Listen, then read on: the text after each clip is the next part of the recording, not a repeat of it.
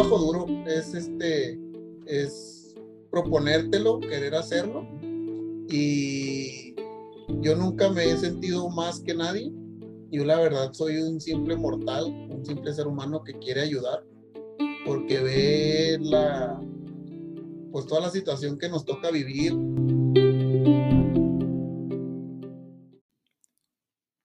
Antes de traerte la entrevista del día de hoy, déjenme recordarles que este segmento es patrocinado por Inside Out Performance. Si has estado tratando de perder peso con dietas que no son sostenibles, ponerte en forma sin ningún progreso o ganar músculo sin éxito, déjame decirte que ellos tienen el programa perfecto para ti. Contacta a los profesionales de Inside Out Performance y permite que te digan si eres el candidato perfecto para comenzar. Muy buen día a todo el auditorio que nos acompaña. Bienvenidos a su podcast Platicando de Todo con Rigo. Ese soy yo. Por si no lo sabían, quiero recordarles que en este programa quiero mostrarles personalidades de todo tipo, pero que tienen algo muy en común: el trabajo duro, la constancia y las ganas de salir adelante en el día a día. Espero lo disfruten. Les mando un fuerte abrazo. Luis Agüero, integrante de la Selección Mexicana de Street Soccer, campeón en el 2018 y 2019 en Portugal en la Copa Europea. Así es, amigos, México es el actual bicampeón y Kun es uno de los 4 juarenses que participaron en esas ediciones. Kun tiene la mira puesta en representar a México una vez más, pero esta vez en un mundial de Street Soccer, y creemos que lo logrará. Comenzamos. Amigos, muy buenas tardes. Pues tengo el placer de entrevistar el día de hoy a Luis Agüero, alias El Kun, representante de México en la Copa Internacional de Street Soccer. Luis, ¿cómo estás? Buenas tardes. ¿Qué tal? Buenas tardes, Rigo. Aquí andamos. Un gustazo por esta oportunidad de platicar aquí hacia el público. Exactamente una modalidad muy poco conocida de 4 contra 4. Una experiencia vivida muy, muy agradable. La verdad, como todo niño sueña representando a su país y, ¿por qué no, a su ciudad? Claro que sí, ya lo comentaste, una modalidad poco conocida. De hecho, yo cuando estuve investigando que México había sido campeón de la Copa Europea en el 2018 y 2019, yo dije, ¿cuándo fue eso que no, que realmente en la ciudad y aquí en la localidad mucha gente no sabe lo que se está jugando? Y pues qué bueno que tengo el placer para que platiquemos de eso. La gente, te digo, no sabe muy bien de qué se trata, pero México fue campeón en el 2018 en la Copa Europea y repitió el campeonato en la Copa Europea nuevamente en el 2019 allá en Portugal. México obviamente pues se trajo el campeonato y ahorita son el equipo a vencer. Obviamente la pandemia ya no permitió seguir realizando el torneo. Esperamos que el próximo año se continúe y se siga con esa racha, ya que serían el equipo a vencer. Pero Luis, platícanos un poquito de cómo se llega, cómo alguien de Ciudad Juárez, cómo representa a su ciudad, porque tengo entendido que fueron otras 3 personas junto contigo, una representación básicamente juarense allá en Portugal. Sí, sabes que este es un proceso muy largo. Bueno, no, sí se puede decir largo. Es un proceso en el que tenemos que llevar. El proyecto de Street Soccer está enfocado a apoyar a la gente más vulnerable en cuanto a alcohol, a drogadicción, a la calle. O sea, se enfoca mucho en apoyar a las personas. Entonces, ¿cómo yo llego a este proyecto? Gracias ahí a un buen amigo, Raúl Domínguez, quien fue el que me introdujo en el proyecto en el 2015. Que vio ahí, vio un potencial en mí, me apoyó, me dijo que échale ganas, no te agüites, vamos a salir adelante. Y fue como poco a poco me fui introduciendo y me fui enamorando del proyecto. La verdad es un proyecto que te enamora si te gusta el fútbol, si tienes esa pasión y si quieres trascender como persona hacia tu ciudad, hacia tu familia, hacia tus amigos, hacia todo. ¿Cómo es la modalidad del street soccer? No es el fútbol de salón, ¿verdad? No. Es un poco de combinación del de sala, bueno, del de fútbol rápido, el de 6 contra 6, porque es bardas, pero aquí es de 4 contra 4. Haz de cuenta que es el portero y 3 jugadores. Tienen ahí algunas reglas. Las más conocidas es que el portero no puede salir de su área es una media luna, no puede salir de su área, ni un contrincante ni un defensor pueden entrar al área. Al momento de que entras al área, pues es ahí un tiro de castigo. Cuando atacas, atacan los tres y defienden solamente dos del equipo contrario. Entonces se queda uno de la mitad de la cancha del equipo contrario, no puede pasar. Si pasa, también es un tiro de castigo. Muy bien. En la modalidad esta es más como un poquito más de toque, tiro, precisión, inteligencia en cuanto a movimientos. Oye, ¿hay límite o restricción de edades para esta modalidad? No, no, no, aquí no hay ningún límite de edades. Está abierto, cada estado se enfoca su proyecto hacia edad, hacia vulnerabilidades, dependiendo del estado, pero aquí en Chihuahua, a nivel Chihuahua, no cierran las puertas a ninguna persona. Oye, y estábamos platicando, bueno, ya fuera del aire, estábamos platicando que Chihuahua es una potencia en cuanto a nivel nacional. Chihuahua es una potencia en esta modalidad. ¿Cómo Chihuahua siempre ha sido una potencia en esto o cómo se dio el progreso para que se fijaran en Chihuahua y en Juárez para el talento y para llevar a la selección? Sabes que desde en el 2015 que yo tengo en el proyecto, eh, yo siempre escuchaba, Chihuahua es una potencia, Chihuahua esto. Y los coach, haz de cuenta que esto es un proceso, te digo. Primero que nada, hacen un municipal. Ya en el municipal hacen una convocatoria a nivel Ciudad Juárez, a nivel Chihuahua. Entonces, de ahí sacan a los mejores equipos, a los campeones, subcampeones, y de ahí hacen el estatal. El estatal lo han hecho en Ciudad Juárez, de hecho. Vienen equipos de Chihuahua, Delicias, de Camargo, vienen aquí, compiten. En el estatal ya vienen los coach, bueno, viene muy comúnmente un coach de la selección mexicana que está en la Ciudad de México y viene con sus ayudantes. Vienen 3 o 4 ayudantes que están ahí viendo a monitorear. En el estatal siempre arman 2 canchas, ya son con las canchas, con la modalidad original, las canchas especiales para la modalidad de street soccer. Entonces vienen y aquí en el estatal pues es viernes, sábado y domingo.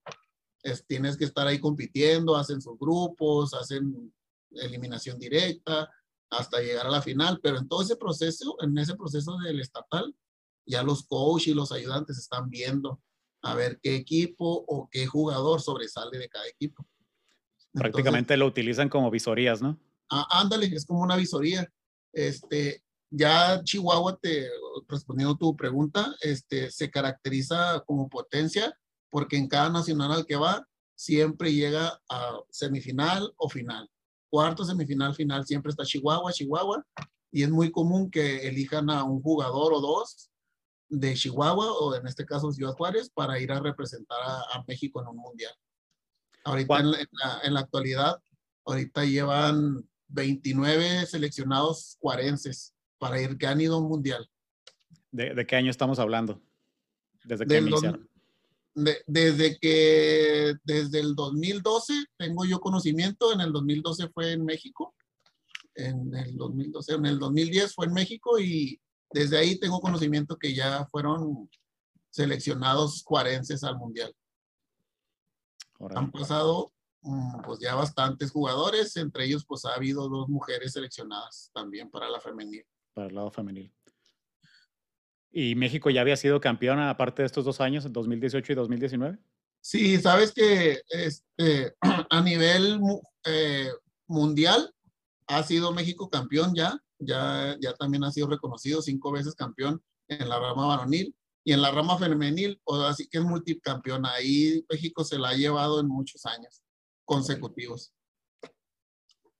qué gran honor, qué gran honor. Oye, y platicando más de, ahora sí que de la participación internacional, ¿cómo se vive el nivel ahora, bueno, en este 2018 y 2019 donde México salió campeón? ¿Cómo está el nivel contra otros países? Porque obviamente, bueno, tú conociendo de fútbol, sabemos que México siempre batalla en la modalidad normal, ¿verdad? Siempre se nos dificultan partidos contra otras potencias, pero es muy conocido también que México es cuna de talentos en cualquier otro deporte que siempre sale adelante, pero ¿Tú cómo ves el nivel en la modalidad street soccer? O sea, México salió campeón, no es cualquier cosa, ¿verdad? Es enfrentarse a otros países en Europa, precisamente, donde el fútbol pues se come todos los días. Sí, la verdad, el nivel es muy bueno, la verdad es muy bueno. Y es una de las ventajas, como tú lo comentas, que pues México batalla a nivel soccer. Este, tienen ese paradigma en Europa. O sea, no, pues viene México, nada, pues fácil. Pero cuando uno se prepara, uno pues siente el amor por este deporte y esta modalidad en sí que a mí, la verdad, desde el 2015 yo encantado. Eh, pues no hay rival pequeño y no hay rival grande. Aquí vamos 4 contra 4 y vamos a competirle. La diferencia aquí es de que cada tiempo es de 7 minutos. Ujú. Son 2 tiempos de 7 minutos nada más. Esos 7 minutos se te hacen eternos. Es estar corriendo, es estar tocando, tirando, hablándote. La verdad es una competencia, es una sana competencia porque sacas todo y demuestras que México puede llegar a grandes cosas sin que tenga mucho reflector. Dado el caso, pues que casi nadie conoce esta modalidad y ya le ha ayudado a muchas personas a salir adelante, a que empiecen a crecer como personas, aparte del fútbol. Oye, y para que la gente que nos escucha se dé una idea de contra quién se enfrentaron en estas dos copas internacionales ahí en Europa, con potencias que hablábamos de Europa que pues tienen futbolistas y tienen ese deporte pues prácticamente en la sangre. ¿Con qué potencias se enfrentaron ustedes para llegar a las finales o en la final precisamente? Sí, mira, por ejemplo, en el 2018 nos tocó enfrentar a uno de los equipos locales de ahí de Portugal. Nos metieron uno de los equipos locales, que es de Porto, de ahí de Oporto, y ellos son potencia, o sea, ellos son potencia a nivel Portugal de street soccer. Ellos, la mayoría o algunos de sus jugadores pertenecían a equipos profesionales de fútbol sala. Entonces su modalidad era muy rápida, era muy táctica, pero pues nosotros traíamos o tenemos más bien ya Street Soccer México, tiene un sistema establecido que llevándolo a cabo en entrenamientos y todo eso, la verdad estamos al parejo de potencias como Portugal o Brasil, que manejan, comen y viven y sueñan y duermen con el fútbol rápido. Y pues también con el fútbol soccer, ¿verdad? Pero se puede lograr en base a esfuerzo. Por ejemplo, en el 2018 nos toca enfrentar a Porto, le ganamos con un partido muy cerrado, quedamos 6-5, metiendo el gol al último minuto y me toca meterlo a mí. Entonces ahí sacamos el orgullo por México y de ahí no nos dejamos caer porque dijimos, no, pues si ya logramos vencer a uno de los fuertes del torneo, ¿por qué no puedes lograr soñar con un campeonato fuera de tu país? Entonces de ahí nos toca enfrentar a lo que fue Escocia, nos tocó enfrentar a Brasil en la fase de grupos, de ahí ya hicieron movimientos y todo. Ya en Bulgaria, en cuartos de final, lo derrotamos. En semifinal nos toca contra Francia y ya en final nos toca Portugal. Ahora sí que los anfitriones y ahí le ganamos la final 6-4. Sí, pues ganarle a Francia o volvemos a lo mismo, ¿no? Las potencias de Sí, así fútbol, como que tú las conoces franceses, y dices, imagínate.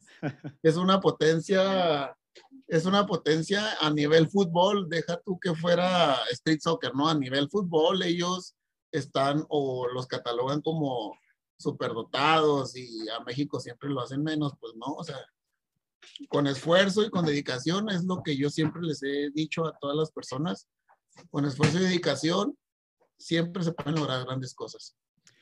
Oye, ¿qué tanto, bueno, a diferencia de otros deportes, esta modalidad de street soccer, qué tanto es físico y qué tanto es de inteligencia, como lo comentabas? Sabes que sí tienes que tener alguna cierta condición física, dependiendo la modalidad, perdón, el esquema que nos inculquen a llevar a cabo en cada juego, pero es muy estratégico, entonces no tienes que tener el gran físico, así físico, pero sí tienes que tener mucha inteligencia y también debes de tener mucha condición en cuanto a aguantar tiempos. O sea, no tienes que estar ahora sí que delgado, así al 100%. Tú puedes tener la complexión que tengas, pero te digo, con que manejes el sistema de street soccer o entiendas la modalidad, está perfecto. Tú lo puedes participar. ¿El deporte o la modalidad se presta como para que resalten individualidades? Sí, sí, la verdad, sí. En algunos países que me tocó que me tocó enfrentar ahora en las copas, sí sobresalen muchos individuales, pero en el caso de México se caracteriza porque ahora sí que somos un equipo. No sobresale uno o dos, o sea, sobresale el equipo. O sea, es mucho toque, toque, toque, pienso, pienso. Es como un juego de ajedrez. O sea, el que haga sus mejores movimientos es el que va a ganar. Dependemos mucho también de los porteros, porque, o sea, que ahí sí los cañonean feo, o sea, pero así que sobresalga uno individual, no, ahí en esta modalidad es más en equipo. El que sabe sobresalir en equipo va a salir ganador. Oye, ¿y cómo se presta el torneo como para ver a los contrincantes y al menos estar preparados para algo? ¿O realmente vas sin saber y el juego prácticamente se desarrolla a la hora del partido? Hace cuenta que ahí nosotros, bueno, a los que íbamos que no tenían experiencia, en mi caso, yo la verdad iba en ceros en cuanto a otros países, ¿va? Ujú. Pero pues yo les veía como si fueran mexicanos y yo los voy a enfrentar como si fueran mexicanos y yo voy a ganarme un lugar, yo voy a ganar por mi equipo, por mi país, por mi ciudad. Entonces, muchos ahí pusieron la confianza en mí y pues no podía ir a defraudarlos. Entonces, para mí no era, voy a enfrentar a Messi, voy a enfrentar a Cristiano. No, no, no, a mí todos son iguales y vamos a darle. Entonces, sí había tiempos para poder ver un poco a los equipos, si ya los analizábamos o los veíamos sus movimientos, sus tácticas, pero ahora sí que a lo que íbamos era jugar contra el que sea para poder lograr el objetivo. Oye, ¿y qué tan? Ahora sí que me comentabas que en la final jugaron contra los locales. ¿Qué tan la gente está como que compenetrada con el torneo y con el apoyo a su equipo local? No, la verdad, allá sí son bien fanáticos de la modalidad y no, no, no, o sea, teníamos todo en contra al iniciar el torneo, cuando nos empezaron a conocer, porque, o sea, es Street Soccer, este proyecto une a la gente.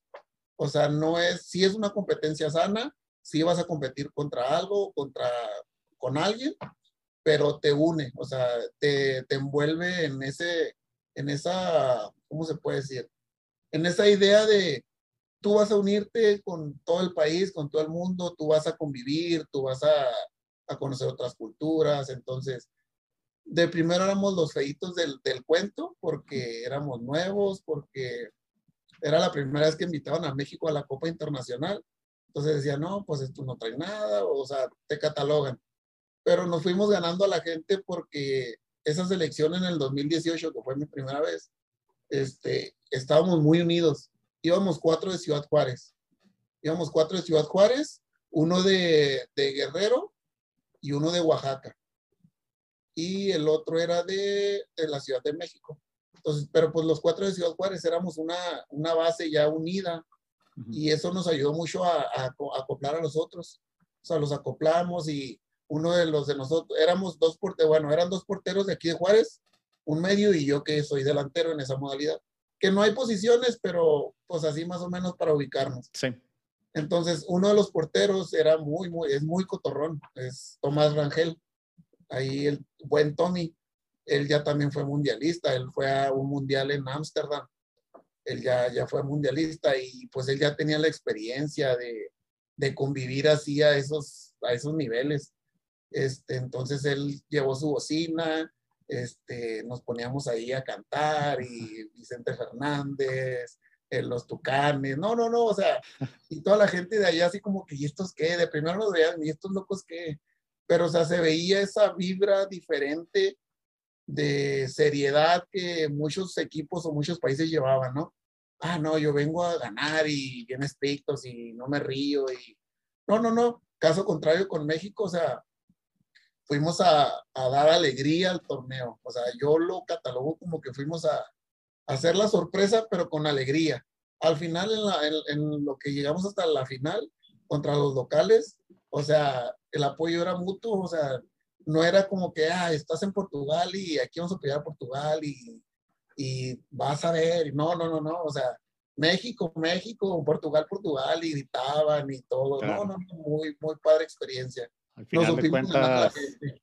ahí al final de cuentas México siempre poniéndole El sazón, esa chispa y el sazón, ¿no? sí, la verdad, sí, o Como sea, siempre. nosotros ahí, previo a los partidos de calentamiento, poníamos la bocina, estamos ahí bailando, cantando y aquí estirando y todo el show. Y pues, o sea, es un espacio muy reducido en donde, pues te ven, o sea, te ven, te escuchan, están viendo la vibra y eso, pues, es algo de lo que unió más a ese torneo, fíjate, porque digo, fuimos la primera vez que fuimos a esa copa y unió el torneo, eso nos abrió paso para poder ir a representar nuevamente en el 2019 a Portugal. Oye, y una vez que ganaron el torneo, ¿cuál fue la respuesta ya una vez que tenían todo en contra con los locales? No, no, ya cuando se pita el final del torneo, abrazos de todos y muy buen equipo, buen juego, buenos jugadores, excelentes personas. Digo, es que ahora sí que el objetivo es sacar personas de la calle, unir a personas que estén en algún problema social. Entonces, ese es el proyecto o la idea de Street Soccer. Es a nivel México, a nivel mundial. Portugal me tocó vivir esta experiencia y es lo mismo. Entonces, es algo muy, muy, muy gratificante. O sea, al final todos, una foto, una entrevista, con los mexicanos, con los de Portugal, con los de Bulgaria, todos, o sea, todas las elecciones se quedan hasta el final y ahí están ahí conviviendo y culturas y intercambiando monedas. O sea, para ellos, ahí en Europa, específico en Portugal, querían mucho lo que son las máscaras de acá De los de los luchadores. luchadores, no, de los luchadores, allá son bien, bien queridas, o sea, allá quieren mucho las máscaras, las siguen mucho, los sombreros de De charro. charros, los zarapes, no, no, no, o sea, allá en México somos muy queridos, allá en Portugal, México es muy querido, me Ya se tocó hizo, mucha experiencia. ya se hizo como que, bueno, no imágenes, como el símbolo no sé si el fútbol nada más, pero al menos el símbolo de México en todo el mundo, el sombrero de charro y la máscara de luchador, es como que el Sí, símbolo ya. sí, sí, sí, sí, Tengo unos amigos precisamente brasileños y lo primero que te dicen o de lo que te platican es de la lucha libre. la Siempre, lucha. siempre están identificando siempre a México con el luchador. Ajá, sí, no, la verdad, luego nos decían, no traes una máscara o algo, güey?". No, pues en ese, bueno, en el primer año que fui, pues yo no, ¿va? Mis compañeros que ya tienen la experiencia de ir al Sí, mundial, sí. pues saben qué llevar o todo eso, y ellos sí se llevaron, intercambiaron allá playeras o cosas así. Órale.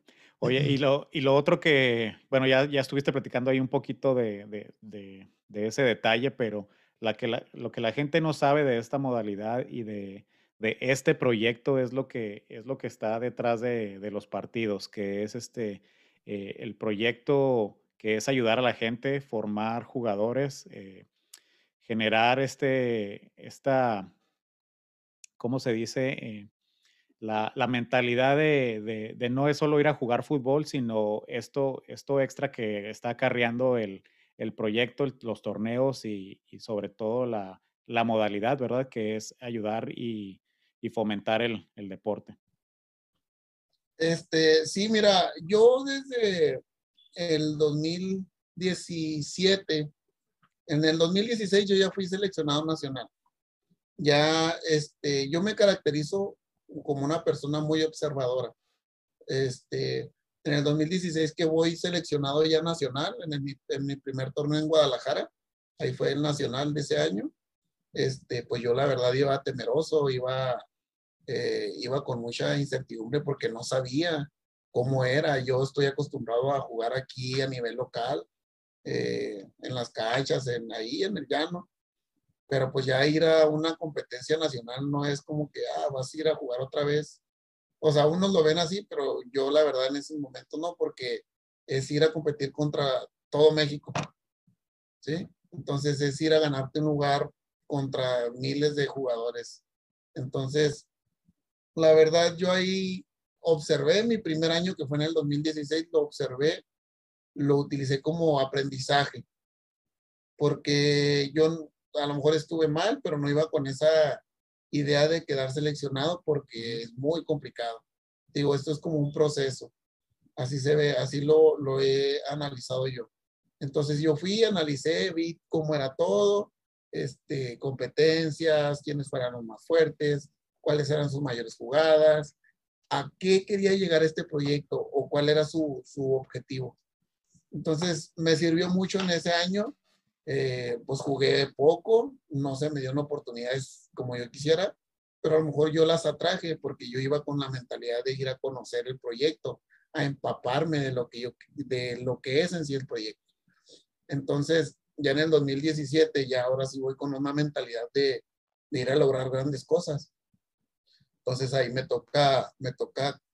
pues ahora sí que rifármela un poco más.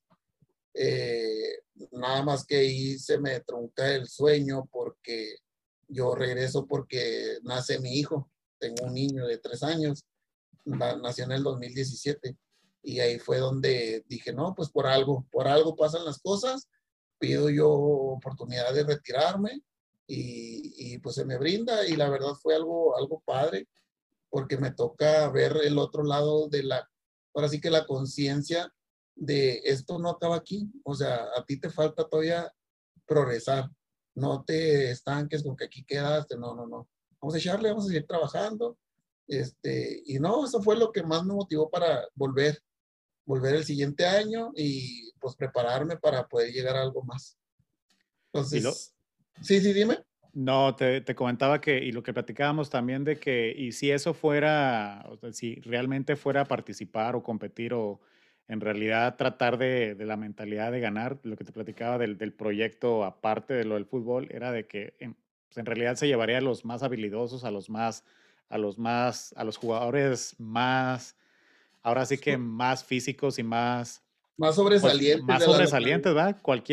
Cualquiera puede ir a draftear a hacer un tryout y, oye, eres bueno, pues te llevamos y con tal de ganar, ¿verdad? Te llevas a los 8 mejores jugadores, pero no es así de fácil, ¿verdad?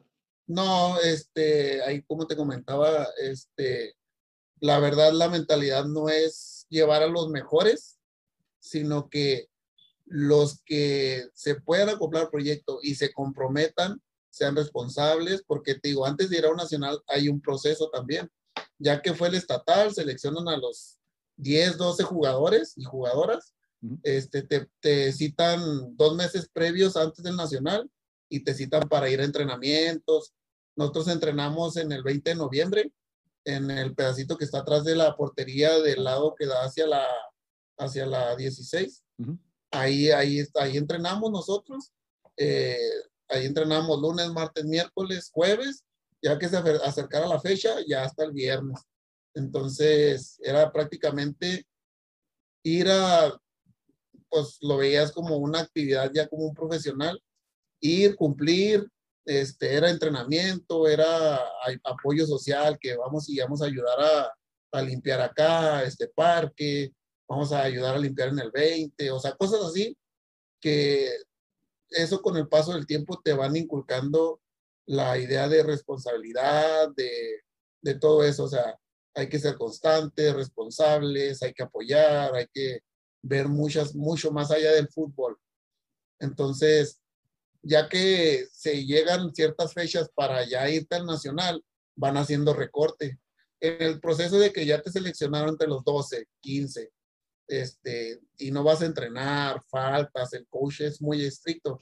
El coach de aquí de Juárez, un buen amigo ahí, Cristian Méndez, que él también ya fue seleccionado, él le tocó ir al Mundial de Escocia, y también quedando campeón.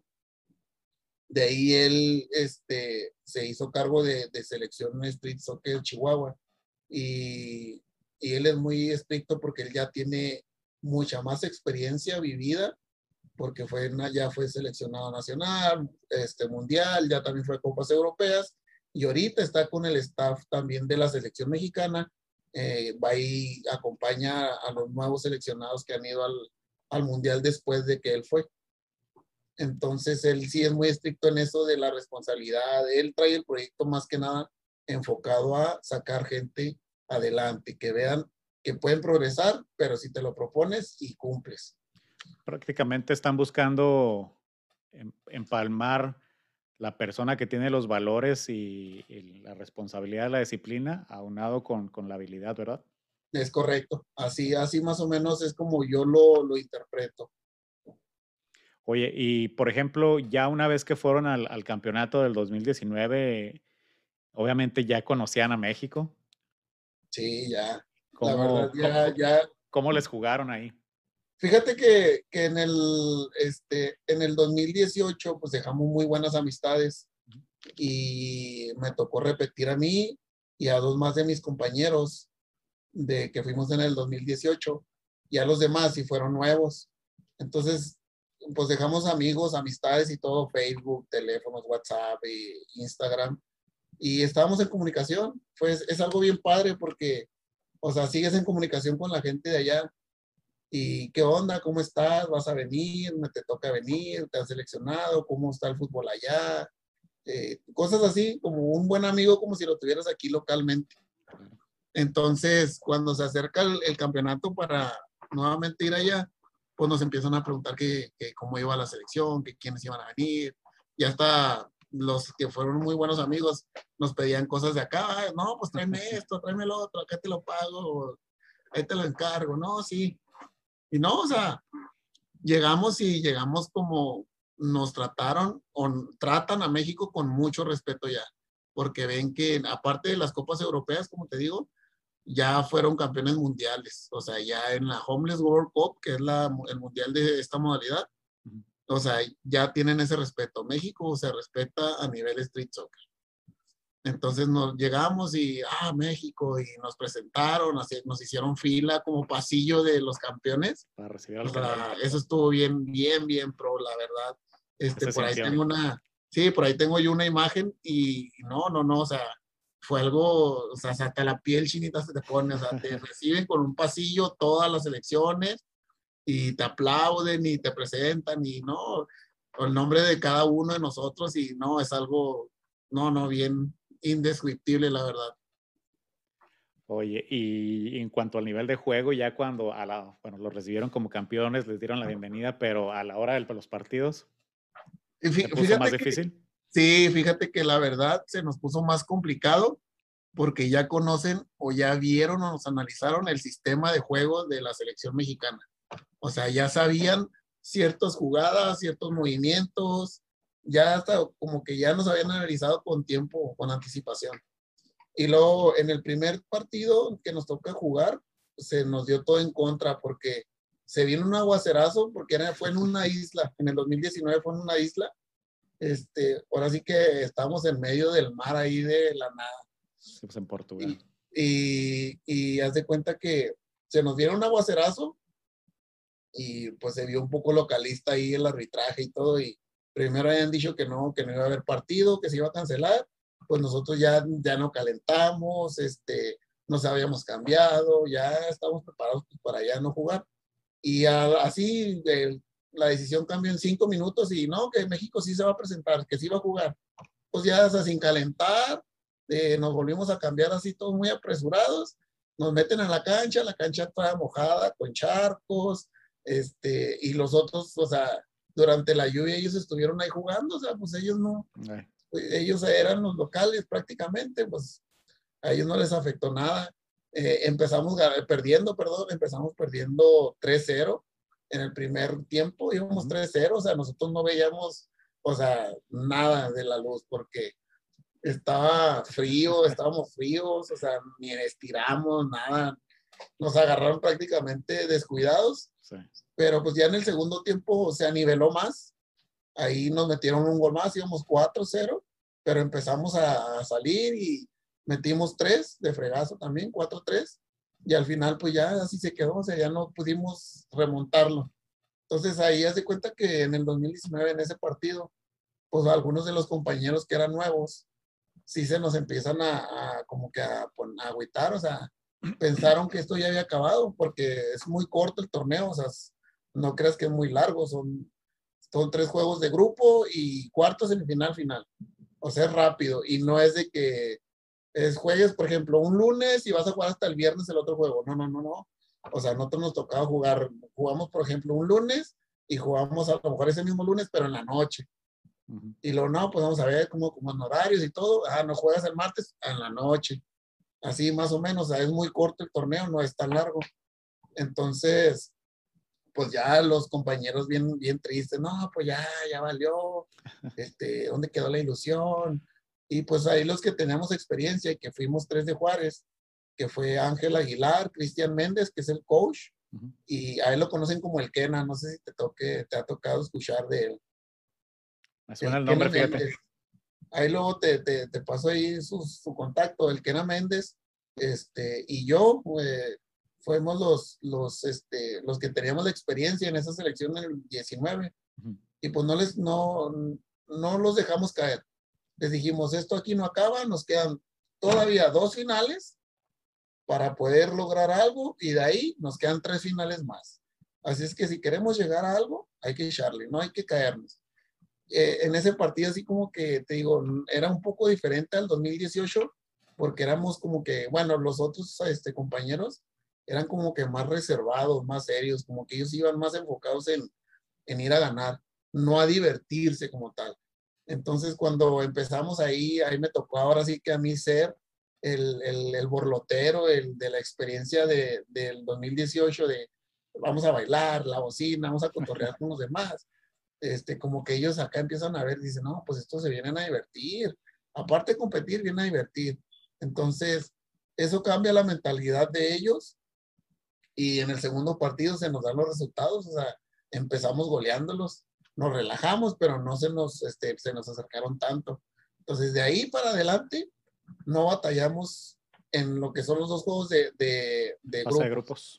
Ajá, pero ya en cuartos, que nos toca Bulgaria, uno de los equipos muy fuertes, la verdad son muy fuertes esos canijos. Oye, que habían jugado con ellos el año pasado, ¿no? El año Ajá, anterior. sí, ya nos conocían. No, o sea, se nos complica, pero sacamos el resultado. Pues ahora sí que como caracterizan a México, ¿no? A base de fuerza, de huevos. De huevos. Entonces, pues lo sacamos el resultado. La verdad fue un partido que yo lo viví como si fuera una final, porque yo ya decía, y ya no la vamos a hacer. En el fútbol, en street soccer, en un minuto a lo que yo tengo de esta modalidad, en un minuto han metido 6 goles. En un minuto. O sea, es saco, tiro, saco, tiro, saco, tiro. O sea, es gol, gol, gol. Por eso tenemos que estar bien, o sea, inteligentes en movimientos, en tiros. Es mucha Alerta hacia el colocación. tanto. Sí, o sea, yo lo que tengo, no sé si haya otro récord que no desconozco la verdad, pero yo lo que tengo son 6 goles en un minuto. Y yo me quedé sorprendido cuando veo que se nos emparejan, y digo, y nos van a dar la vuelta. Le digo, no, no, no, o sea, mi mente viene, no, no, no. En esta modalidad podemos meter más goles en menos de un minuto. Y no, o sea, sacamos el resultado. La verdad estuvo muy bueno ese juego. Ya en semifinal nos toca contra Bélgica, ¿no? También una de las potencias a esta modalidad, porque traían a 2 jugadores muy buenos, la verdad, muy buenos y muy fuertes, o sea, físicamente estaban muy fuertes los canecos. Y no, hombre, pues nosotros éramos, creo que el más fornidos era yo. O sea, los demás estaban un poquito más delgados o más ágiles. El más fornido era yo, y yo, o sea, yo me quedé sorprendido con el físico de los de Bélgica. Dije, no, no, no, no. O sea, esto es impresionante cómo están trabajados ellos. Pero ahí es donde te digo que no tiene que ver mucho lo que es el físico. O sea, porque nosotros supimos jugarle a ellos así que con la estrategia. Supimos manejar el partido contra Bélgica y ganarles con pura táctica. O sea, toco, me muevo, cruce, pase, tiro colocado. Sin tanto esfuerzo físico, logramos hacerle un juego a Bélgica muy, muy perfecto. La verdad, yo lo veo como un juego perfecto, porque pusimos en contra todos sus positivismos de ellos, que era el físico, tiro, condición o no, y nosotros pues con puro toque y ahora sí que ser más certeros al momento de tirar a gol, con eso se le ganó a una de las potencias que fue Bélgica. Oye, algo muy importante que comentaba Tomás Campos en la entrevista anterior era que no es el mejor jugador el que gana, sino el que entiende el juego. Es correcto. Previamente estaba escuchando ahí la entrevista con Tomás Campos y la verdad esa frase me queda muy marcada porque esto, como te digo, es a base de esfuerzo. El que entiende el juego, el que tenga la inteligencia de saber cómo jugarlo, es el que va a ganar. No te digo, no es tanto esfuerzo físico, es más esfuerzo mental. Oye, ¿y cómo se les presenta la final? La final, haz de cuenta que fue un tipo Bélgica, pero no con 2 jugadores, sino con toda la selección, los 11 jugadores. Entraban Fue, los cambios y no veían diferencia, ¿verdad? no, o sea, porque fue contra Polonia, o sea, Polonia es una de las selecciones que trabaja todo, o sea, físico, mental, condición, movimientos, estrategias, y no, o sea, no veíamos ahora sí que por dónde ganarle, ¿va? O sea, uno de mis compañeros me decía, no, pues es que estos, o sea, estaba bien chaparrito, era muy ágil mi compañero, pero bien chaparrito, y ellos estaban altotes, 1,80, 1,90, me atrevo a decir, casi 2 metros, y fuertes, ágiles, o sea, me tocó ver sus juegos, y no, o sea, decías tú, pues órale, o sea, ellos son el rival a vencer. O sea, ya ahí como que a México le dijeron, no, pues ahora sí que ya llegó un gallo más fuerte que tú, Ahora sí vas a toparte. ahora sí te vas a topar, y como te digo, o sea, en base a esfuerzo, pues logramos sacar ese juego, nos remontamos, íbamos perdiendo 2-0, empatamos, nos vuelven a meter otros dos, empatamos, 4-4, nos fuimos a medio tiempo. En el segundo tiempo se nos van 2 arriba, 6-4. En un minuto metimos 2 goles, 6-6. Al final, 7-6 le metemos el gol, se acaba el partido y nos ponemos a llorar y todo porque no veíamos de dónde, o sea, era un equipo muy fuerte, o sea, y de mucho respeto ese equipo, la verdad. Me, me dejaron impactados por todo, porque ellos trabajaban en todos. Algo de lo que los caracteriza o lo que también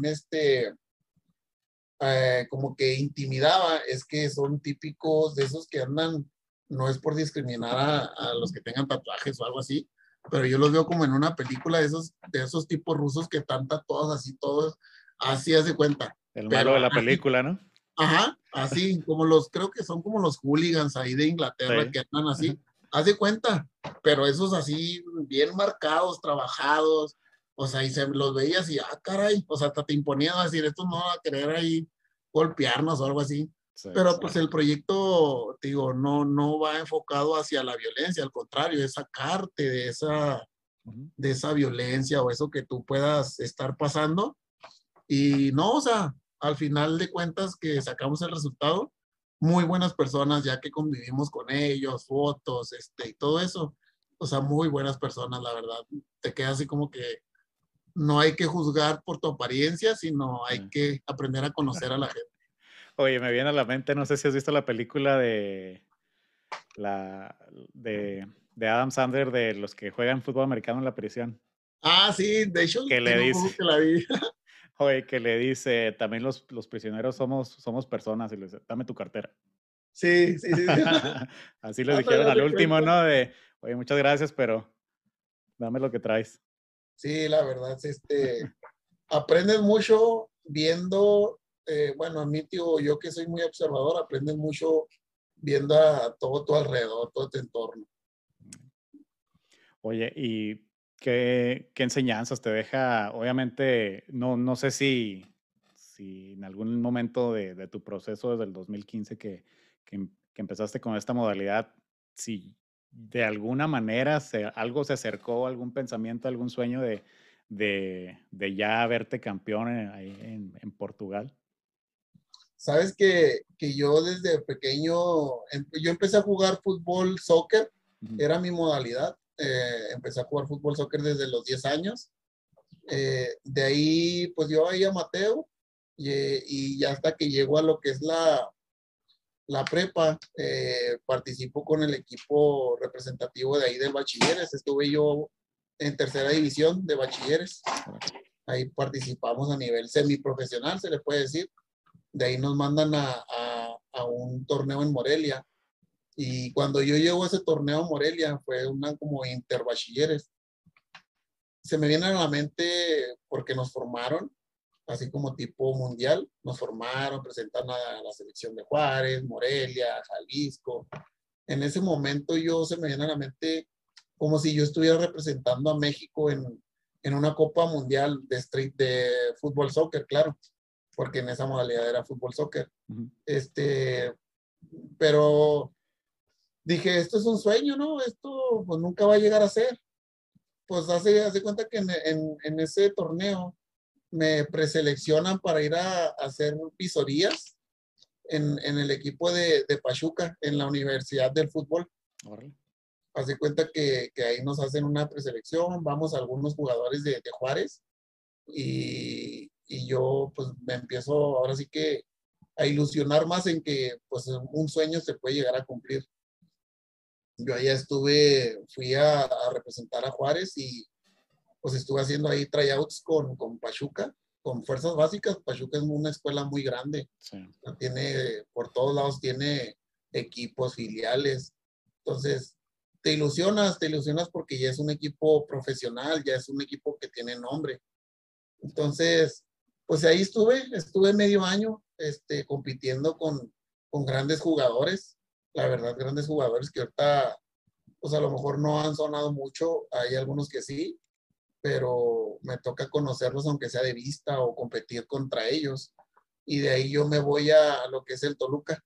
Ahí estuve en Toluca también haciendo tryouts, porque yo iba becado, yo me tocó ir como que becado, no llevaba ningún tipo de solvencia económica.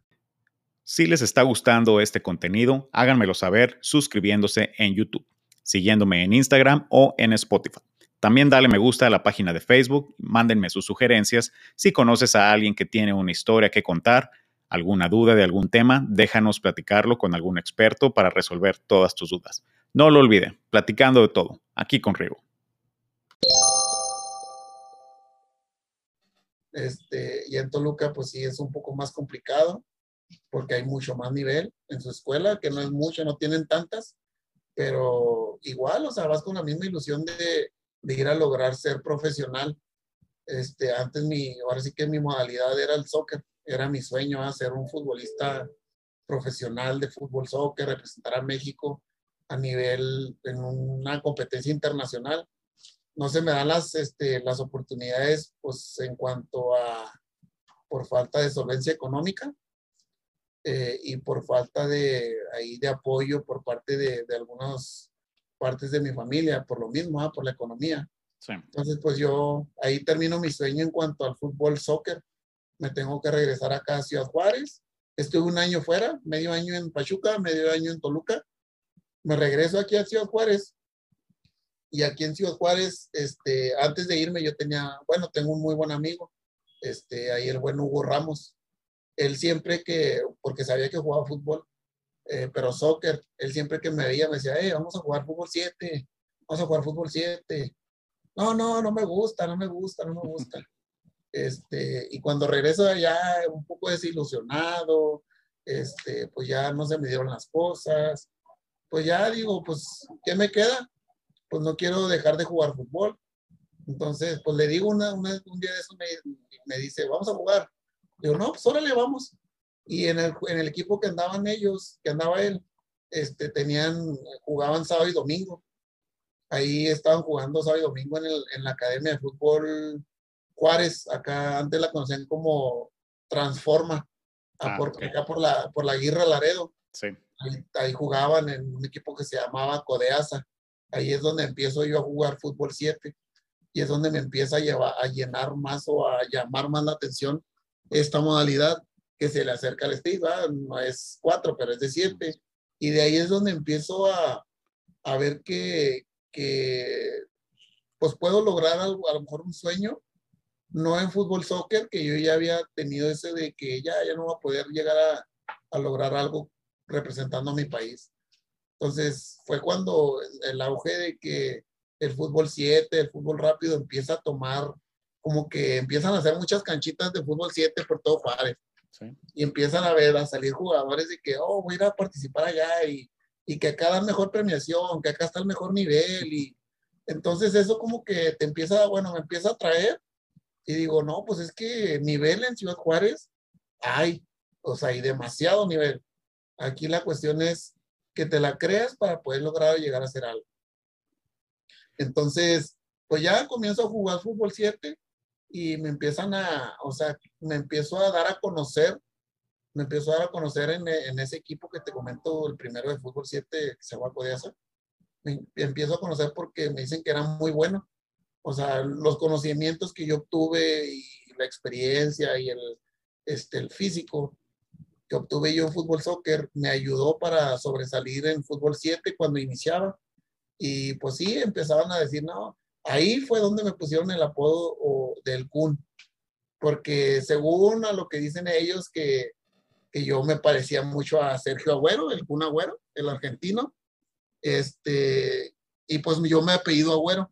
Entonces uno lo decía, no, pues ¿qué te pareces? ¿Te pareces al Kun? Y que la chingada, no, pues órale. Y así te vamos a decir, y órale. Y otros me decían, no, pues que te apellidas como él. Y pues, estamos, el apellido. Sí, te vamos a decir como él, eres el Kun, el Kun, el Kun. No, pues así se me fue quedando, el Kun Agüero, el Kun, el Kun. Es más, ya ni Agüero, siempre Kun, Kun, Kun. Entonces, pues ya, o sea, me empiezan a decir Kun, me empiezo a dar a conocer en esta modalidad de fútbol 7, me invitan a torneos y cosas así. Y en el 2015 que te digo que mi amigo Raúl, él jugaba conmigo en uno de los equipos de fútbol 7, él es el que me empieza a decir, pues voy a participar en street soccer, y yo así como que, ¿qué es eso? O sea, ¿cómo se come esa modalidad o qué onda?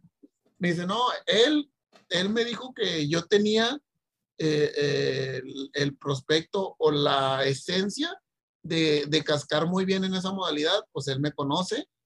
Él fue ya antes de que a mí me dijera que yo me uniera al proyecto, o sea, él me dijo, tú puedes cumplir con todos los requisitos para estar ahí. Él fue a un mundial en Chile, él le tocó ir a Chile a participar por México. O sea, aparte de que yo cumplía con esas expectativas, él me dijo, es otra cosa, o sea, vas y puedes competir y puedes viajar, o sea, viéndolo por el ámbito de ir a conocer. Y eso como que me atrae, digo, no, pues órale, pues vamos a participar.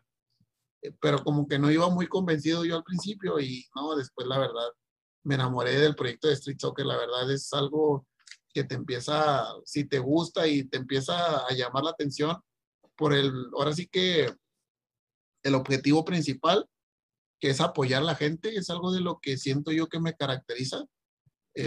Apoyar a la gente, a niños, a adultos, personas mayores, o sea, a todo tipo, hombre, mujer. La verdad, yo me caracterizo en eso, y eso fue lo que más me atrapó de este proyecto. Oye, tanto así que ahorita actualmente ya tienes la escuela de fútbol, ¿no? Sí, sabes que por consejos ahí de mi buen amigo el Kena, y el coach de la selección mexicana, que pues ahí platicamos y todo, el proyecto se basa en sacar adelante a niños, a jóvenes. Empiezo a unir, así que a atar cabos, como quien dice. Sí. Y en el 2019, yo antes traía, pues ya no pude llegar a hacer algo yo como profesional. A lo mejor no pude lograr lo que muchos niños quieren. En el 2018 se me viene la idea de empezar a hacer una escuelita de fútbol. Yo desde el 2014 tengo un equipo, se llama Deportivo Unión FC. Desde el 2014 empiezo con un equipo femenil, y de ahí me empieza a llamar la atención de estar ahí apoyando a las chavas, échale, y gritas, y ganando ahora sí que popularidad, porque sí, también en Juárez la competencia femenil como que no hay mucha. Entonces dices tú, pues órale, o sea, es un deporte que pueden practicar todos. Y empiezo yo con un equipo femenil, y en el 2015 el femenil empezó en octubre del 2014, en el 15, con unos amigos que yo conocía de ahí del barrio, pues les digo, vamos a entrar en el torneo, ahí las canchas antes estaban atrás de Plaza Sendero, ahí con el buen Roy, ahí empezamos, pues era una cancha, era un equipo de 6 contra 6, o sea, éramos 7 amigos, y no, pues vamos a empezar ahí, no, pues órale, no, y empezamos allá a jugar, y ¿cómo se van a llamar? Deportivo Unión FC. ¿Por qué Deportivo Unión? Pues porque es una unión de los amigos, y deportivo pues es deporte, vamos a unir el deporte, en base a los amigos que ya nos conocíamos y todo. Oh, pues órale, qué chida.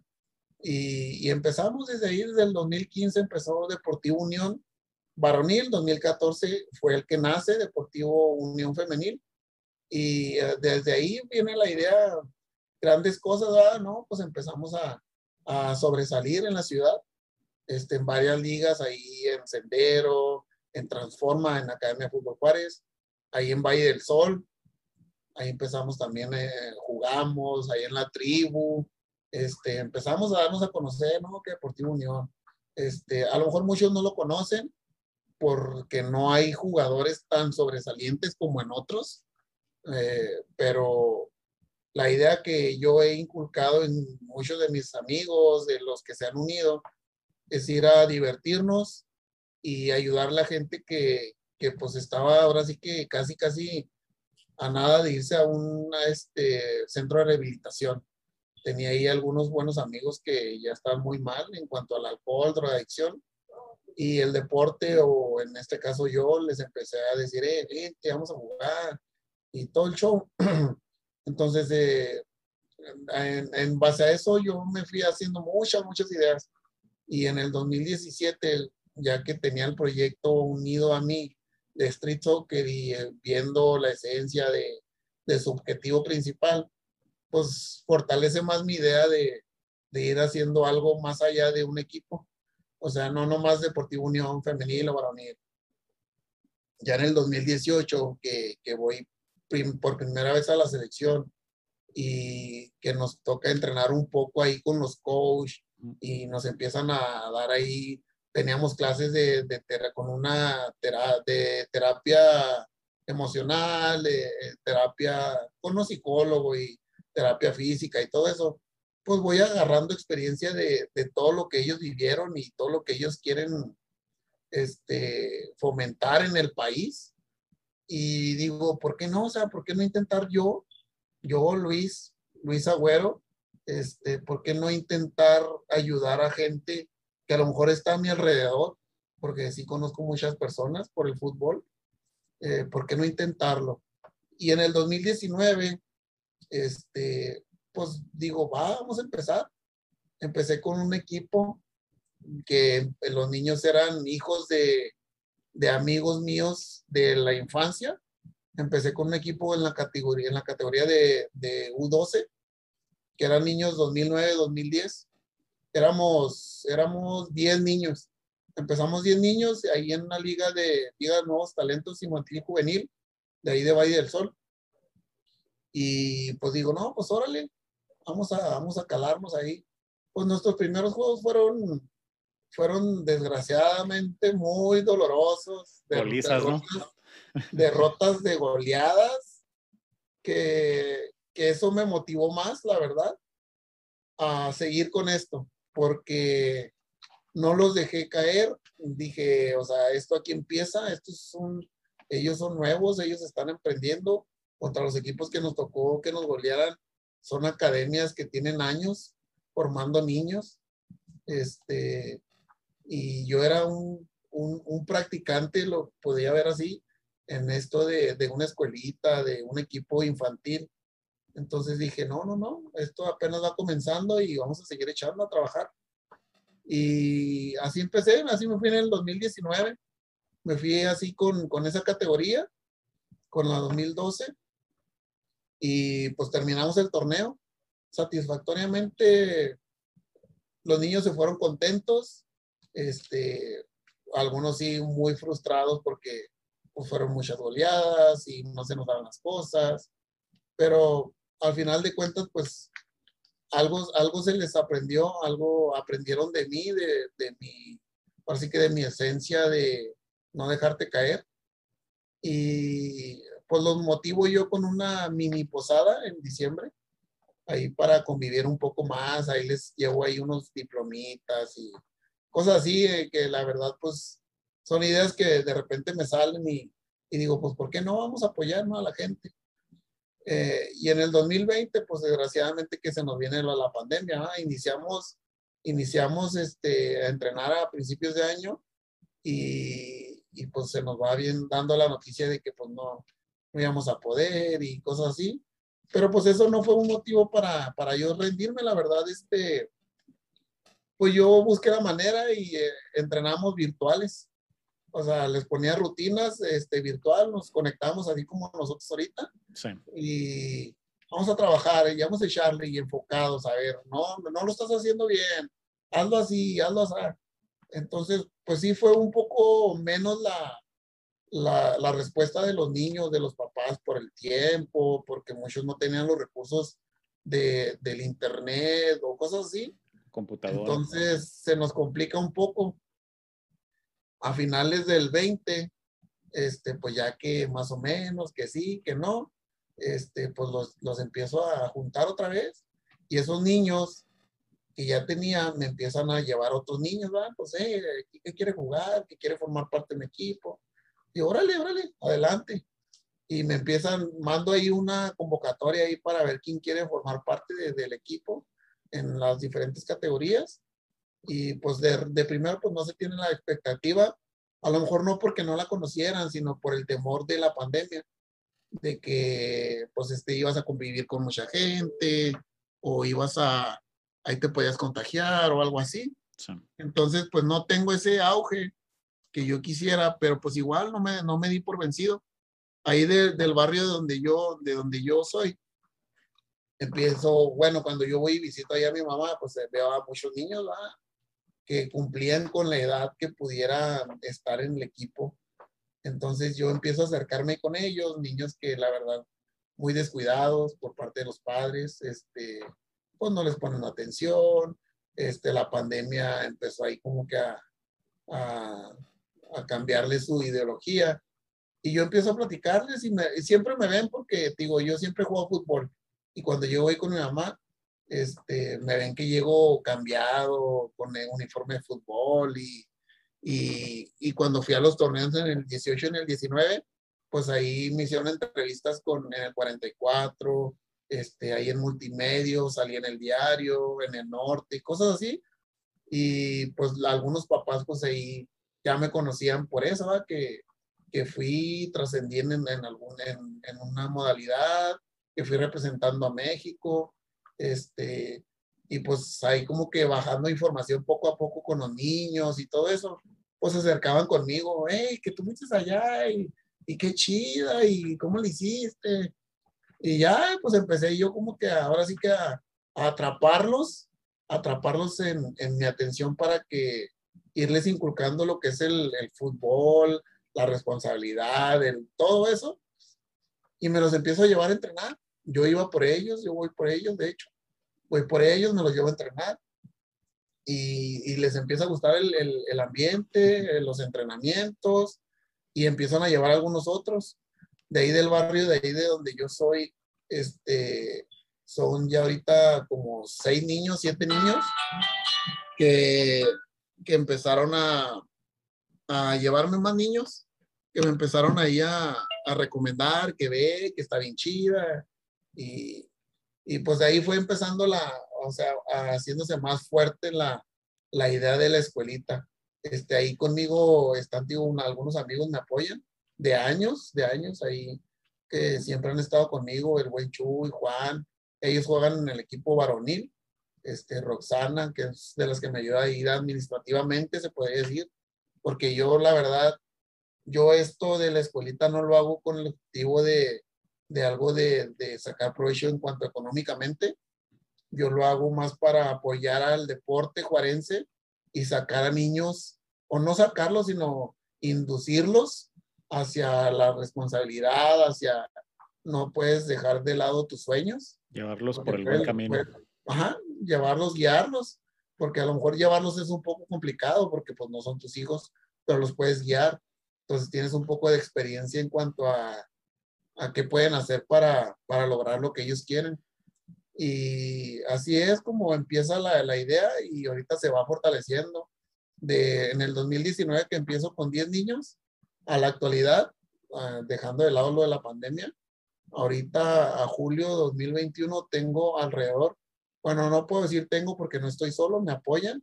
Tenemos alrededor de 62 niños ya ahora sí que academia. Antes era un equipo, así lo denominaba, nomás Deportivo Unión FC categoría U12. Ahorita yo lo veo ya como una academia, porque ya tengo niños desde la U8, U10, U12, U14, y ahorita actualmente la U16 también ya se está armando. Entonces son niños y jóvenes que van a divertirse, a aprender cosas nuevas, a convivir. Yo lo veo como que la pandemia me frenó un año, pero la pandemia también me está dando la oportunidad de tener a más niños, porque fue un año de encierro total, donde pues muchos niños en el celular, en el Free Fire, y nada más viendo videos. O sea, fue un año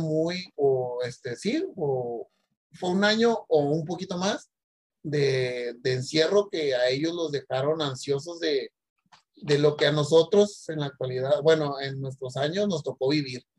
Sí, O fue algo sea, nuevo para todos, fue un cambio total para todos en la forma de vivir. Ahora sí que por eso le y llamaban la nueva normalidad. ándale, exactamente. O sea, ahorita es tratar con niños que tuvieron un año de encierro en el que no sabemos qué pudieron aprender, qué les tocó vivir. Entonces, esto para nosotros es un reto, estarles inculcando la responsabilidad, estarlos formando en su formación futbolística y como persona.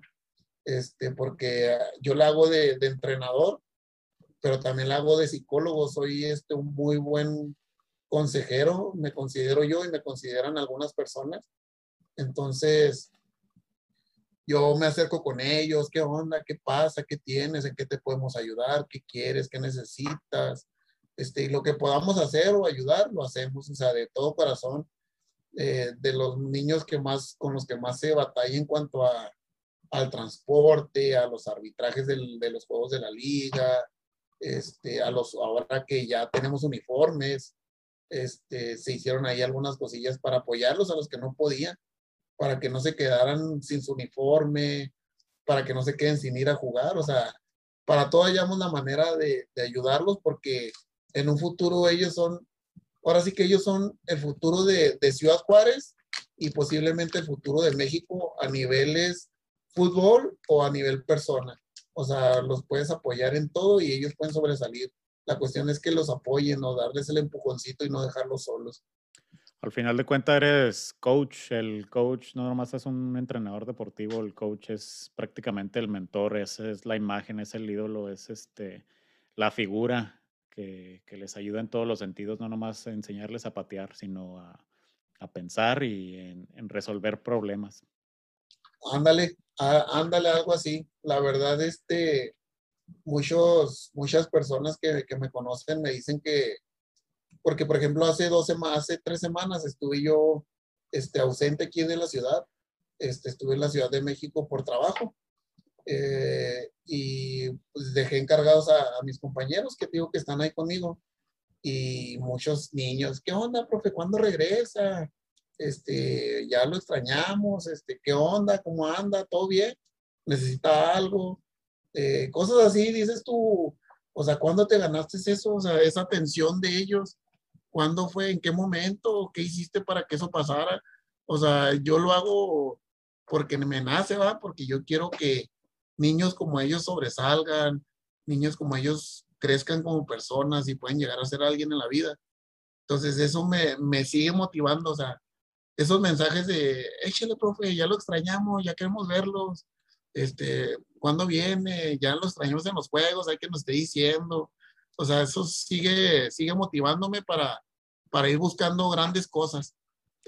Digo, ahorita el apoyo que tenemos prácticamente para la escuelita es 100% de los papás que tenemos ahí, de los niños que sus papás pues sí pueden ahí apoyarnos ahí a duras penas, ellos son los que nos están apoyando ahorita en la academia, ¿va? Pero estoy buscando ya, viendo la posibilidad de quién pueda apoyarnos, materiales, uniformes, cosas así, eh, para, pues ahora sí que platicarles ahora sí el proyecto hacia dónde quiero ir yo como persona y yo como entrenador de un equipo. O sea, yo no lo veo tanto como yo voy a ir a, yo quiero ser el mejor equipo de fútbol de Juárez. Sí, se puede lograr hacer, pero primero no dejando de lado, yo quiero apoyar a tantas personas a que salgan de esto que ahorita, pues te digo, la pandemia nos trajo diferentes variables, ¿verdad? Antes era que andaba de loco ahí en la calle, de cholo, de drogadicto, y ahorita pues es que mi hijo pues tiene un problema psicológico porque estaba encerrado, veía muchos videos que pues no debían de ser, o sea, ahorita el objetivo es sí, ser buenos jugadores, pero más que nada es ser buenas personas, es sacarlos de esa ideología que se les puede haber tenido en este encierro y que puedan haber vivido, ¿va? Porque pues no conozco yo toda la vida de todos, pero que puedan haber sufrido a lo mejor o una violencia familiar o algo así, que vean a su papá que golpea a alguien. Todo eso es lo que me falta todavía por aprender con ellos, porque algunos sí son un poco más flexibles para hablar y algunos son muy cerrados y eso no lo toco, pero ahora sí que cuando tú logras llegar al corazón o a la mente de ellos, de esos niños que están muy cerrados, es a los que más puedes apoyar y a los que más pueden sobresalir. Sí, y es bien importante también, Luis, que lo vean de una persona como tú que está liderando con el ejemplo prácticamente. Es muy diferente tratar de hacer algo desde cero que se hace muy difícil, pero por ejemplo, tú que estás prácticamente abriendo el camino, ya sea con la escuela, ya sea con el deporte o con los logros que estás haciendo con los torneos internacionales, siendo parte de la selección de Juárez, bueno, representando a Juárez, Chihuahua y siendo de la selección de México, qué importante y cómo le abre camino a todos los que vienen detrás de ti y sobre todo los que vienen al lado y enfrente de ti con la escuela, porque están poniendo en alto a Juárez para que todo el mundo voltee, para que todo el mundo vea, sobre todo los niños con los que hablas todos los días, que vean que cualquier persona puede realizarlo, o sea, que es cuestión de trazárselo, cuestión de hacer una ideología y sobre todo estar constantes y disciplinados y los resultados se van a dar. Sí, la verdad, pues sí, es trabajo duro, es proponértelo, querer hacerlo, Ujú. y yo nunca me he sentido más que nadie. Yo la verdad soy un simple mortal, un simple ser humano que quiere ayudar, porque ve pues toda la situación que nos toca vivir aquí en nuestra ciudad y pues no nomás es nosotros, ¿va? En todas las ciudades hay de qué hablar, nada más que pues Ciudad Juárez ya está catalogada como las peligrosas, pero es algo que a mí me nació de sacar adelante tratar de apoyar o sacar adelante a personas que todavía están rescatables y a las que no están rescatables también le he hecho yo la lucha con algunas personas que conozco, que al menos se queden con algo de lo que yo les diga. O sea, porque te digo, yo no soy psicólogo, yo soy ingeniero en sistemas, nada que ver con la psicología, pero la vida como me tocó vivirla a mí, de la manera que me tocó vivir mi vida a mí, me hizo aprender a hacer de esa forma de que apoya aunque no obtenga nada a cambio. Tú sé buena persona y apoya a quien más lo necesite o a quien no lo necesite, pero tú dale un consejo, porque en algún momento, pues, él te va a apoyar. Entonces, yo creo o oriento esto que yo estoy haciendo a como a mí me tocó vivir. porque a mí me tocó madurar muy joven, porque mi madre pues trabajaba para sacarnos adelante, ay, perdón, para sacarnos adelante y a mí me tocaba cuidar a mi hermano pequeño, tengo un hermano, y de ahí me tocó a mí, ahora sí que ser como padre para salir adelante y apoyar a mi hermano, ayudarle, y de ahí trabajar desde los 10 años, ahí de cedillito en el Soriana, ahí andábamos dando latas, desde ahí, desde ese entonces apoyando a la casa, llevando ahí de perder un vaso de leche, un galón de leche para un cereal. Entonces, creo que la forma en cuanto a mi vida, creo que eso es lo que ahorita en este momento me ha ayudado mucho a no rendirme porque ya me tocó luchar y todavía me falta mucho por luchar, pero veo que se puede salir adelante. O sea, no rendirme porque por un mal consejo o por Sí. un mal comentario, que la escuelita, que pues de todos lados va a llegar, ¿verdad? Pero porque no cobras, es tu tiempo, porque no ganas más dinero con eso, por qué, o sea, no, yo no lo hago con ese afán de ahorita sacar un provecho porque no he logrado todavía nada con la escuelita. Bueno, he logrado mucho, la verdad, sin menospreciar, sí es cierto, Pero no a porque donde ya, quieres llegar todavía.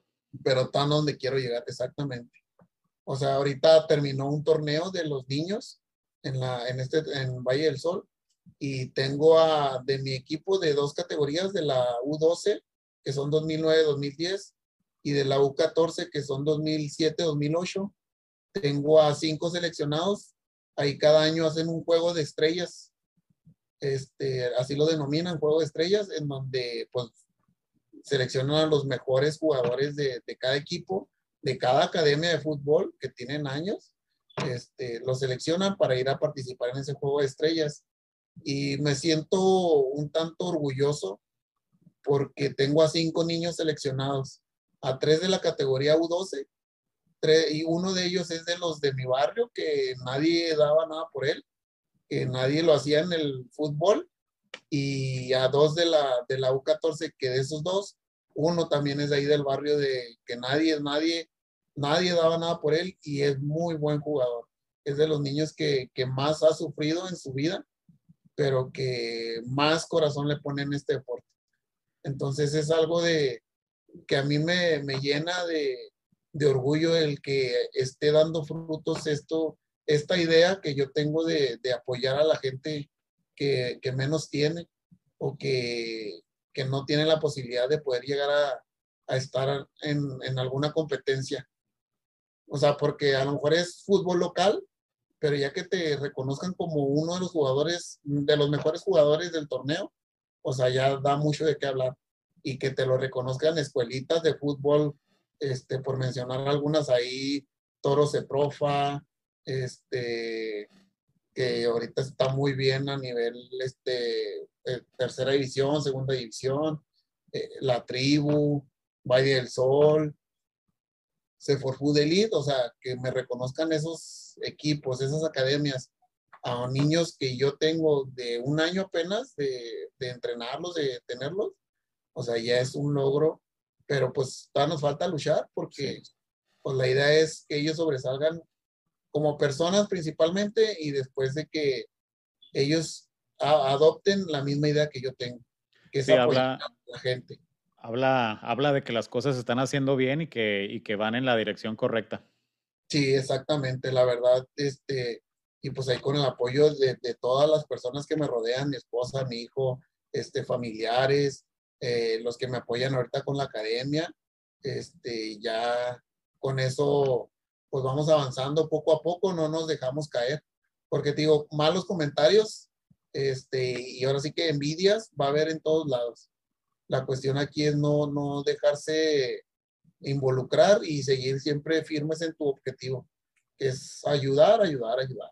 Sí, algo bien importante, no sé si algún día tengas oportunidad de ver el episodio número 4 de este programa, Luis. Una de las cosas que mencionaba ella, la futbolista, es que el precio de ser profesional, de ser bueno en algo, se paga con la crítica. Cuando te están criticando es cuando más las cosas, es cuando las estás haciendo bien las cosas. Entonces, es el precio que se tiene que pagar por salir adelante. Muy buena opinión. Hay que Así verlo ahí que, para reafirmarlo, la verdad. sí, así que de las críticas y las envidias y todo eso es solo una señal de que todo va bien y que vas mejorando. Y si alguien no quiere ser criticado, envidiado o algo así, pues es mejor no hacer nada. Quédate sin hacer nada y pues sigue tu vida, ¿verdad? Como sin nada, pero cuando uno va cambiando, hace cosas nuevas, hace errores, se expone uno a la crítica y a los comentarios de las personas. Y eso no es más que lo normal de Ah, cualquier actividad. es parte del show. Es parte del show.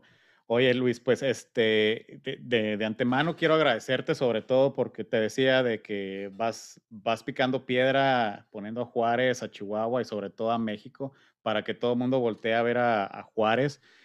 Estás haciendo el ciclo completo prácticamente formando personas, formando jugadores para que sean personas de bien, porque al final de cuentas estás guiándolos, como tú dijiste, hacia el deporte en una actividad en la que no pueden, o la que sí pueden, pero al menos los estás distrayendo de otras cosas que pudieran estar haciendo, de otras situaciones de las que pudieran estar pasando, pero al menos les estás dando ese desahogo que necesitan para poder salir adelante y al final de cuentas otra vez formar esas personas.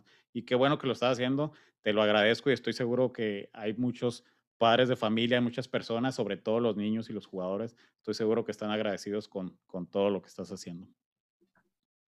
Sí, pues es algo que te digo, me apoya, me motiva, el agradecimiento así de mucha gente que me rodea. Este, pero igual no dejo de innovar o de sacar nuevas ideas o qué va a pasar ahora, ¿va? No es como que ya tengo esto y ahí no va a quedar, no, hay que siempre estar innovando, como tú me comentas, ¿va? Siempre Sí, estar pensando y qué va, qué viene, qué viene. sí, Entonces, pues no, sí. pues gracias a ti también por este tiempo ahí que tenemos de plática. La verdad es muy satisfactorio el que te tomen en cuenta para platicar tu vida o una parte de tu vida, porque muy pocos se toman esa molestia de querer conocer más allá de a una persona. O sea, De casi eso, siempre ¿cómo se dice? Te catalogan como, así es y ya, o sea, no se dan el no. tiempo de conocer. De eso se trata este programa, Luis, de mostrar a la gente. Comenzábamos la entrevista como que con lo que decíamos de esto en realidad nadie lo conocía, yo no lo conocía, y pues yo soy de Juárez, mi familia está en Juárez, no tenemos idea de lo que está aconteciendo, de las personas que se están preparando para ir a este tipo de torneos y de eso se trata este programa, te lo comentaba, de mostrárselo a toda la gente de Juárez, de Chihuahua, de todo México de que se puede salir adelante, de que hay cosas pasando que no nos damos cuenta, que hay gente que se está esforzando día a día, aunque nosotros no lo veamos, o en este caso que vean tus logros, tus campeonatos, tus éxitos con la escuela, pero no se dan cuenta del trabajo que estés haciendo detrás de ese campeonato, de ese torneo, de esa medalla, de sea el triunfo que sea, no ven el trabajo que se está poniendo día a día. Alguien que se levanta todos los días en la mañana, alguien que entrena todos los días, que va a la escuela, llega a entrenar, cena, se levanta a entrenar, no lo ven. Entonces, ese es el tipo de, de eventos que quiero dar a conocer para que la gente los tenga en cuenta y vean que es posible hacer muchísimas cosas y cuando alguien se lo propone. Y Luis, me gustaría cerrar la entrevista también con algún mensaje para todos los niños que están en tu liga, con Deportivo Unión, para todos los que están dentro pensando en meterse de lleno a algún deporte, a algún proyecto o algún consejo que a ti te hubiera gustado escuchar cuando recién iniciaste. ¿Cuál sería? Mira, yo uno de los consejos o de los pensamientos que siempre comparto es que nunca dejemos de luchar por nuestros sueños. Siempre hay que luchar hasta el final para lograr. Si alguien te dice, no puedes demostrarlo, no puedes, no vas a poder, tú demuéstrale lo contrario. Porque así fue como yo, fue una de las ideologías que cambió mi vida, porque ahí en el barrio pues yo jugaba, pero pues era mucho, de muy poco nivel para la comparación del nivel que había ahí en el barrio, fíjate. Y eso me motivó a decir, ¿por qué no? O sea, yo tengo amigos de ahí del barrio que fueron a escuelas de Cruz Azul, de aquí en Juárez, en Santos, allá en Torreón, que pues hasta ahí llegaron. O sea, fueron, quedaron, pero por una u otra cosa, hasta ahí, o sea, ahí lo dejaron, no quisieron seguir luchando o algo. A lo mejor no por ellos, pero sí por su conocimiento que pudieron haber obtenido. Y yo siempre eso es lo que digo, o sea, que nadie te quite tu sueño. O sea, tú siempre lucha, tú lucha, y si no tienes ese apoyo, impúlsate por algo. O sea, yo me impulsé porque yo no quería ser como menos que ellos, yo quería ser mejor que ellos. Entonces, es algo que siempre y cada día se los digo ahí a los niños que tengo, que porque está muy pesado el entrenamiento. Hay que esforzarnos. Es algo que, que día a día afuera del fútbol tienes que hacerlo. O sea, te tienes que esforzar por levantarte, te tienes que esforzar por tomar agua, por servirte el agua. Para todo te tienes que esforzar. O sea, ¿por qué no esforzarte por algo que te va a llevar a algo bien? Entonces, de hecho, hasta, mira, quiero compartir ahí con ustedes un monito que me hicieron, Ah, un Funko. un Funko, Órale, un Funko ahí me lo hicieron. mira qué Y de padre. hecho, pues aquí viene mi frase, va lo que yo siempre les digo. A ver si Órale, ahí se alcanza a ver. dejes de luchar. Entonces, que no dejen de luchar ni de soñar. No dejen de soñar porque pues los sueños se pueden llegar a cumplir. Y ahorita todavía tengo un sueño que me falta por cumplir, que es el ir al mundial. Yo todavía puedo ir a un mundial de street soccer. ¿Y cómo puedo lograrlo? Pues en base a esfuerzo. O sea, dedicación, aparte del de la escuelita, también yo tengo que poner de mi parte en cuanto a ponerme a entrenar más duro, obtener más conocimientos, y eso me ayuda a mí y yo se los comparto a los niños para que también ellos vayan progresando. Y hay una frase a mí que me gusta mucho, Luis, que es de un jugador de hockey, si no me equivoco, es de Wayne Gretzky, que dice que fallas el 100% de los disparos que no intentas. Entonces, si no lo intentamos, no Nunca, hay, no hay un comienzo. Entonces, hay que empezar. hay que empezar exactamente. Si no comienzas, pues nunca vas a saber si pudiste lograrlo o no. Sí. Luis, pues te agradezco muchísimo. La verdad, estás haciendo unas actividades muy loables, muy positivas, que llevan un sentido muy, muy bueno. La verdad, sigue haciéndolo. Te lo agradezco todo lo que estás haciendo por todas las personas, por los niños. No te detengas, te lo pido para que sigas creciendo, sigas mejorando. Y la verdad es que si yo estoy seguro que sí, pero cuando estés jugando el mundial y cuando regreses, ojalá tengamos la oportunidad de platicar.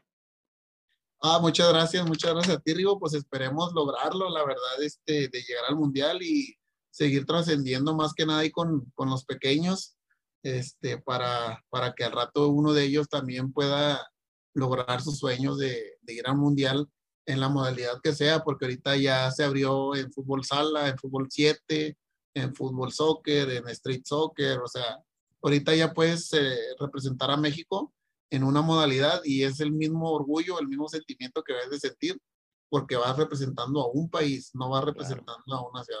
Aparte de una ciudad, pero vas representando al país.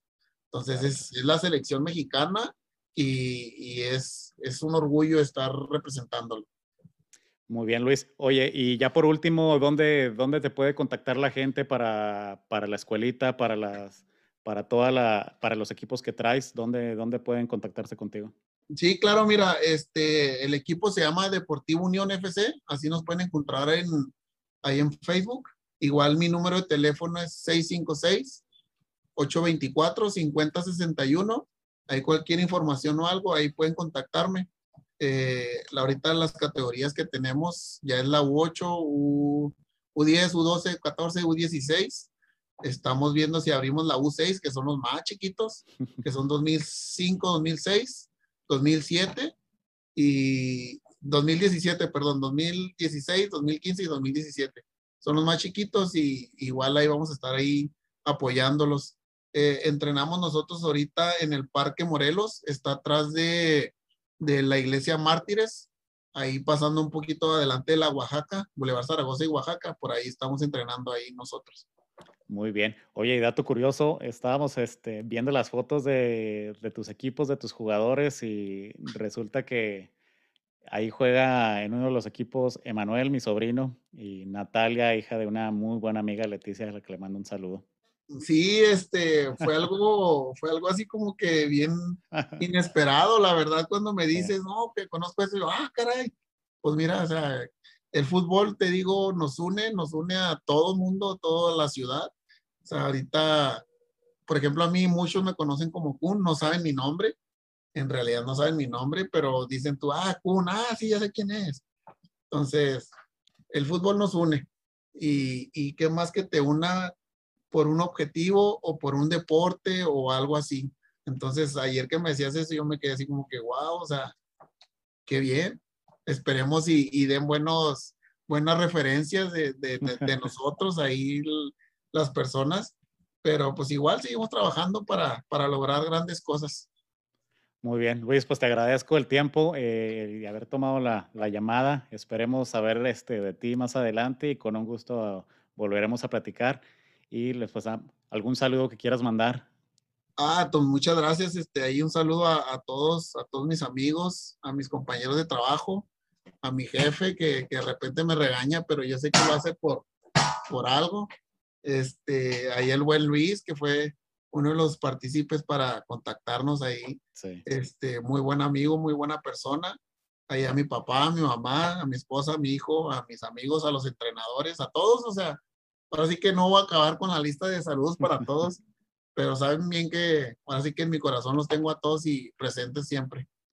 Muy bien. Luis, pues muchísimas gracias. Esperemos muy buena suerte en todos tus proyectos y que todo salga de la manera en que lo estás planeando.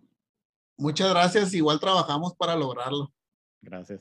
Luis, pues aquí nos despedimos. Auditorio, muchísimas gracias. La verdad, un placer haber platicado con Luis Agüero acerca de todo lo que estuvo haciendo y de las cosas que vienen más adelante. Ojalá lo puedan contactar y si están pensando en iniciar a sus hijos, a sus hijas con alguna actividad deportiva, sobre todo en el fútbol, pues ya tienen ahí con quién acercarse y pues quién más con Luis el Kun Agüero, con muy buenas referencias, así que pues esperamos que no se pierdan la oportunidad. Muchísimas gracias, nos vemos a la próxima, que tengan un excelente día.